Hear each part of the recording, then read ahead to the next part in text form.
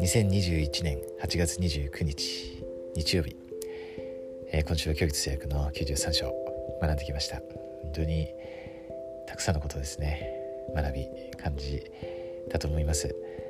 今日最後ですね、またテキストから引用します。教育通訳93章12から13節と20節、恵みに恵みを加えられ恵みに恵みを受け続けるとはどういう意味でしょうか。これらの説は私たちの成長の仕方や学び方についてどのようなことを示しているでしょうか。このことを知っていると他の人との接し方や自分自身に対する態度にどのような影響があるでしょうか。ということで、ちょっと読みましょうか。12、13節ですね。また私ヨハネは彼が最初から完全は受けず恵みに恵みを加えられたのを見た。彼は最初から完全は受けず恵みに恵みを受け続けついに完全を受けられた。20節です。あなた方は私の戒めを守るならば父の完全を受け、私が父によって受けているようにあなた方は私によって栄光を受けるからである。それを言えば私はあなた方に言う。あなた方は恵みに恵みを加えられるであろうと。本当にいい聖句ですよね。救い主は罪を全く、犯すことがなかったからですね。もう本当に順調にですよね。はい、成長されてそして、もう全くを受けられたわけですよね。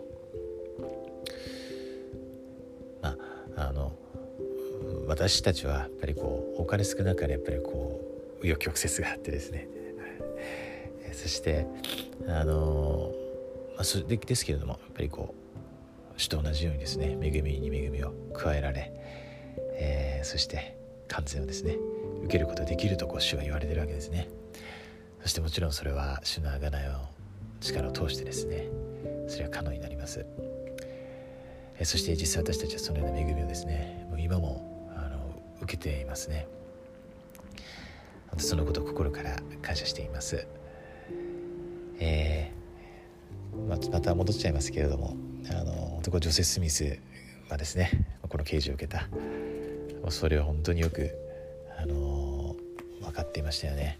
はい、そして彼の言葉を読んで終わりたいと思います。この前も読みましたけどこれはしごの言葉ですね。はしごになぞらえて私たちの救いをですね、読みます。はしごを登るときは一番下から始めて一段ずつ登っていかなければなりません。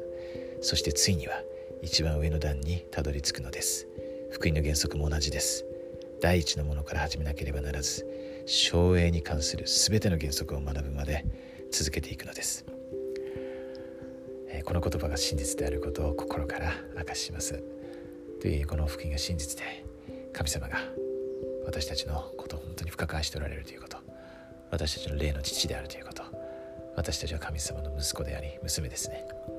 ですから今はしごのどの段階を登っているかはもうあまり問題ではないですね。もしくははしごに手もかけていない人もいるかもしれませんけどそれはあまり問題ではないですよね。人はどう変わるか分かりません。そしてこれ残念なことですけど登ってても落ちることもねあるわけですよね。はい、ですから私たちは本当に注意深くですね今このはしごに捕まって登ってますけどその一段一段しっかりと歩んでいけばいいわけです。時には落ちそうになったりもしくは下がったりとかそれはもうあるわけです。ですけれども私たちはそこで本当に心から悔い改めて主に立ち返ってそしてまた始めることができますね。はしごに戻って一段一段登っていけばいいんですね。それが福音です。そして本当にそれを可能にしてくださった救い主の贖いに心から感謝しています。主が私たちの救いのために命を捨てられたということ、そして今生きておられるということ、そしてそう遠くない日に大いなる栄光を携えてこの地上に来られるということ、そして私たちが本当によく準備すればその日は早くなると心から明かします。イエス・キリスト様の皆によってアーメン。